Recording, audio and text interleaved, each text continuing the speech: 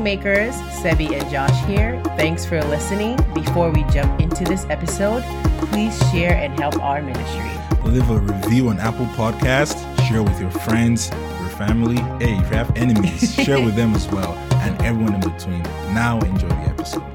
So, home buying. I think it's one of the most intriguing things that I've seen here in the United States, especially because I saw a statistic recently and it says that salaries have increased by 25% and home prices and homes in general have increased by 148%. Wow. That's not factoring. And how long was the time range? 10 years. In 10 years. And that's not factoring in inflation, obviously, because I'm sure salaries should be lower for sure.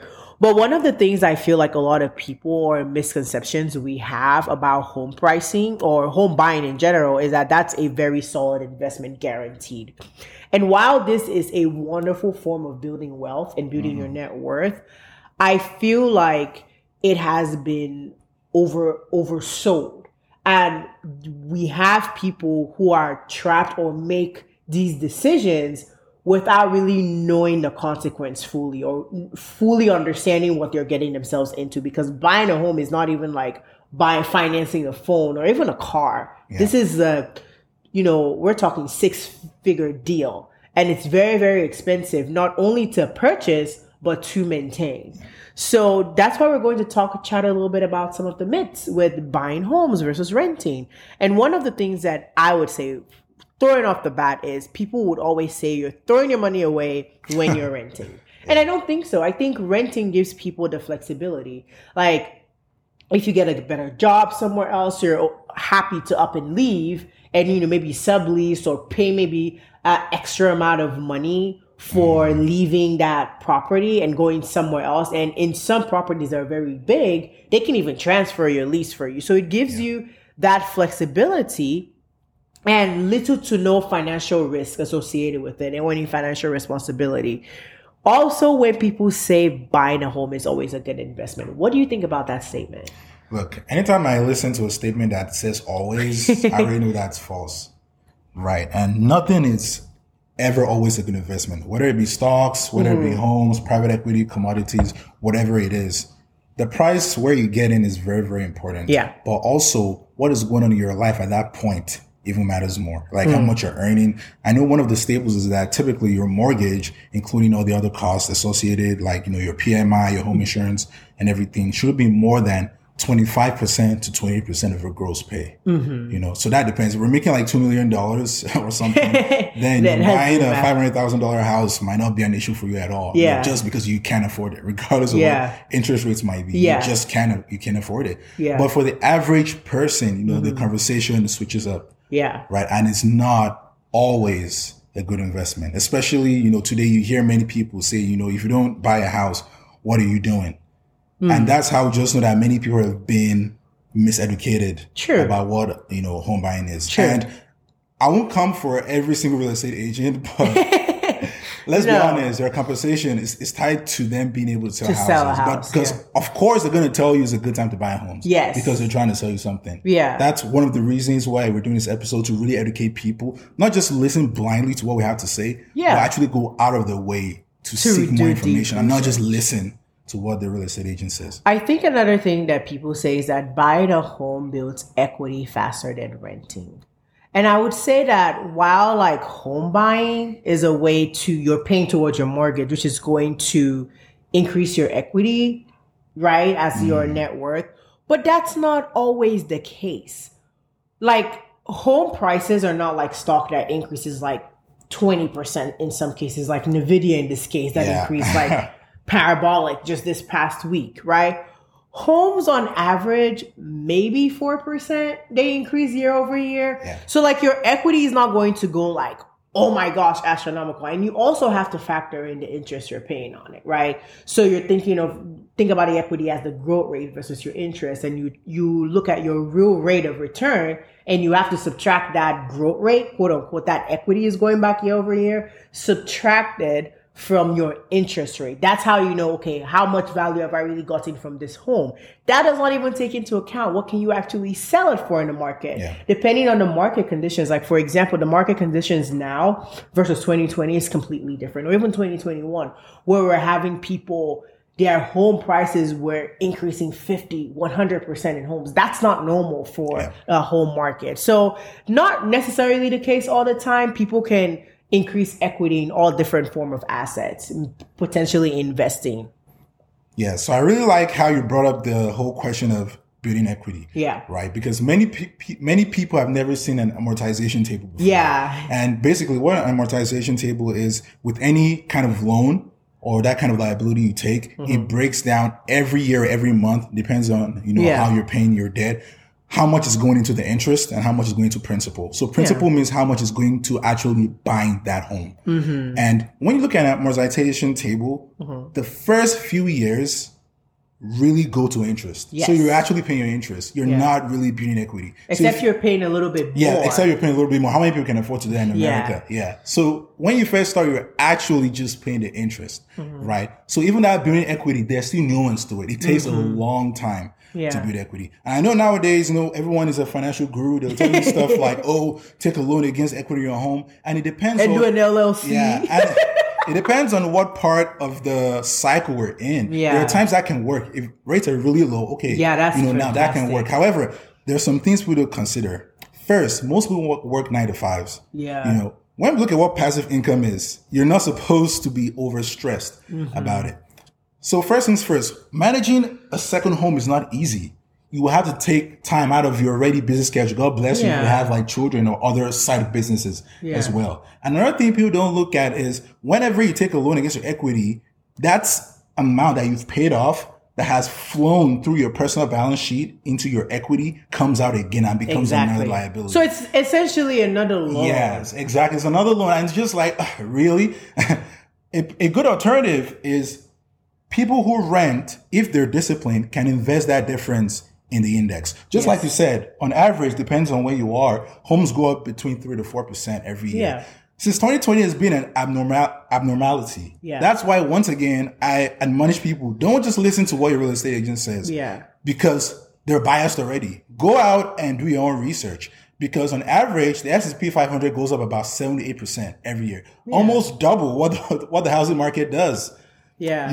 So if you can be disciplined enough to rent and invest that difference in S&P 500, you might not be missing out. However, if you're struggling with discipline, housing market, buying a home might actually be a good thing. Exactly. Because it's a way of forced savings. I would say that some real estate agents are actually really good for people. Like I feel like the really good ones and the successful ones tell you the truth. And that's why you see people return to them because they're not the ones to just like give you like cheap shots just because they want to make a quick commission. Because I feel like in my mind, that's very short-sighted because you're looking at first-time home buyers. That's not the only house they'll have. And they'll have network of friends like, oh, this person really helped me throughout the entire process.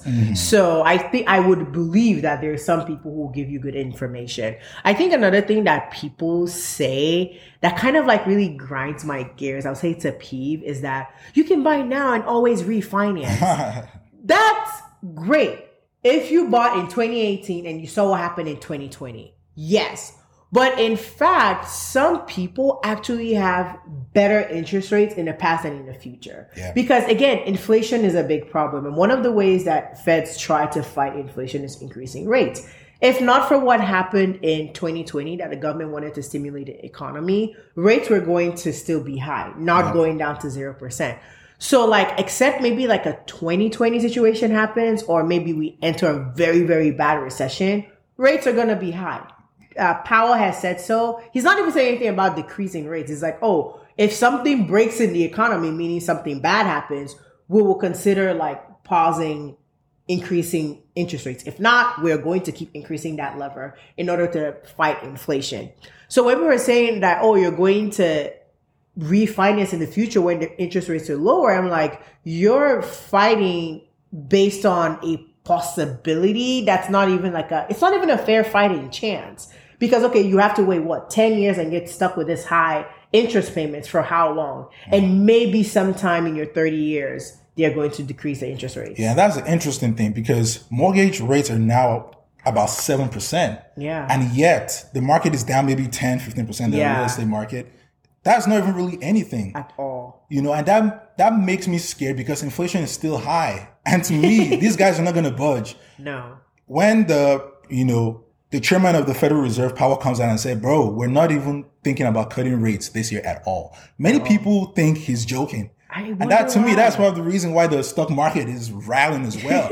I get a feeling he's not playing this time because he's never played. The United States have never printed as much money as they did in 2020. So we don't even know the full effects. The same way, interest rates have not been this high for like 30 to 40 years. Yeah. We have not even seen the full repercussion. Yeah. I know we've seen some banks fail. We've seen many tech firms lay off, but it's not just the beginning. Remember, you don't feel the full might of the interest rate increases until like a year after. Yeah. So that's something else many people are not considering. What happens if this layoffs start to broaden out to not just tech, because tech accounts for relatively a small part of the total employment. What if this spreads to hospitality, construction especially? I know in LA, Boston, many of the commercial real estate companies have been complaining that, we have all these empty offices. Yeah. And those people who took the loans to build these office complexes, they have to still repay it. Yeah. What happens if they tell you, you know what, no one's leasing the building, we can't afford to repay it. Now you're going to see more banks starting to even tighten their lending standards even more. And there's just so much that can go wrong. Many people are not just considering that. I think the crazy thing is that we're seeing more and more statistics blow out where they're saying like renting is actually cheaper than buying. Yes, we put a chart out last week that just shows the disparity. Do you know the last time that disparity was that high between the renting and buying market? 2008. Exactly. Not saying that will happen. I don't think, hopefully that doesn't happen because consumers have, quote unquote, stronger balance sheets and stuff. So that at least the United States for sure. But it's still a risk that we need to take into consideration. Again, all that to say is I personally, I want to own a home. I think owning a home is a big accomplishment. I think it's freaking fantastic. Definitely a way to increase your net worth as well as increasing your wealth for sure. Yeah. So just one thing I want to add is not everything in this life has to be this, I'm financial savvy. This has to be this asset that has to generate ROI for me. I think in this generation, we're obsessed with that. And it's good that many people are more educated. We're interested in it. But this obsession that is not backed by statistics or knowledge is just, to me, it's a setup for disaster. Yeah. I believe that a house is a personal use asset. Yeah. I buy a house because I like the location. Yeah. No, first I buy a house because I can afford it. Yes. I like the location. I like how it looks. I want to be able to have my friends come over. I want to have my family. Yeah. Now, if anything happens and the housing market goes up 50%, great. Yeah. But to me, it's not going to be a main source of driving, my net worth, especially something that is liquid. Yeah. Because let's say your house goes up, 200%. Remember, it's not just your house. There's a good chance that every other house in your neighborhood and maybe even that state went up something similar. Yeah. So if you sell and move somewhere else, you're also buying that 20% higher. Yeah. So it does increase your net worth, but it's not as liquid as stuff like, for example, let's say I buy a stock at $100, it goes to $20 and I sell it. After I pay my taxes, that is raw cash to myself. Yeah. And I don't understand, trust me, we're not naive that there are other benefits owning a home, like your taxes and some other things. We know that. But even with taxes, it's not a dollar for dollar benefit you're getting with it. So honestly, with this episode, we can go on for an hour. Yeah, definitely. If we can. But, I think the main point is just do your own research. Most importantly, make sure you can afford it. Preferably, your mortgage, along with all the other expenses, should not be more than 25 to 30. Maybe if you're pushing it, 30%. I would say 30 because I feel like income. I feel like what I think about, even when you want to rent, they're always like, you should earn 3 times the rent. So I'll say at least 30%. That includes all of the payments you're going to make. So that you can actually do other stuff. Comfortable. You can invest in the stock market as well. You can do other side projects or businesses you want to have. And you're not just tied up. Don't have FOMO. I think investing in a property is like a long game. It's not a sprint, it's a marathon. Yeah. You're enjoying the process and you can find one home that is not your forever home and grow and then get another one and just keep moving in. But I feel like if you're always thinking this is except maybe that's your full-time job and you have capacity to because there's some people who buy a lot of like homes that need a little TLC and you're making money off of it. Oh, that's great. Because again, you're not buying at a premium. You're fixing up something. So if you have capacity to do that, that's great. But I still think homes are great. Yes. But don't dog on renting. Make sure you can actually afford the property and just be balanced overall. You don't want to have all your money tied up to just one type of asset so that you can still invest in your 401k. If you have any other side businesses you want to do, say have some cash freed up for that so that your entire salary is not just going to your mortgage and now you don't have money to do anything you enjoy. Awesome. Well, that's it for this episode, guys. I hope you have a wonderful rest of your day.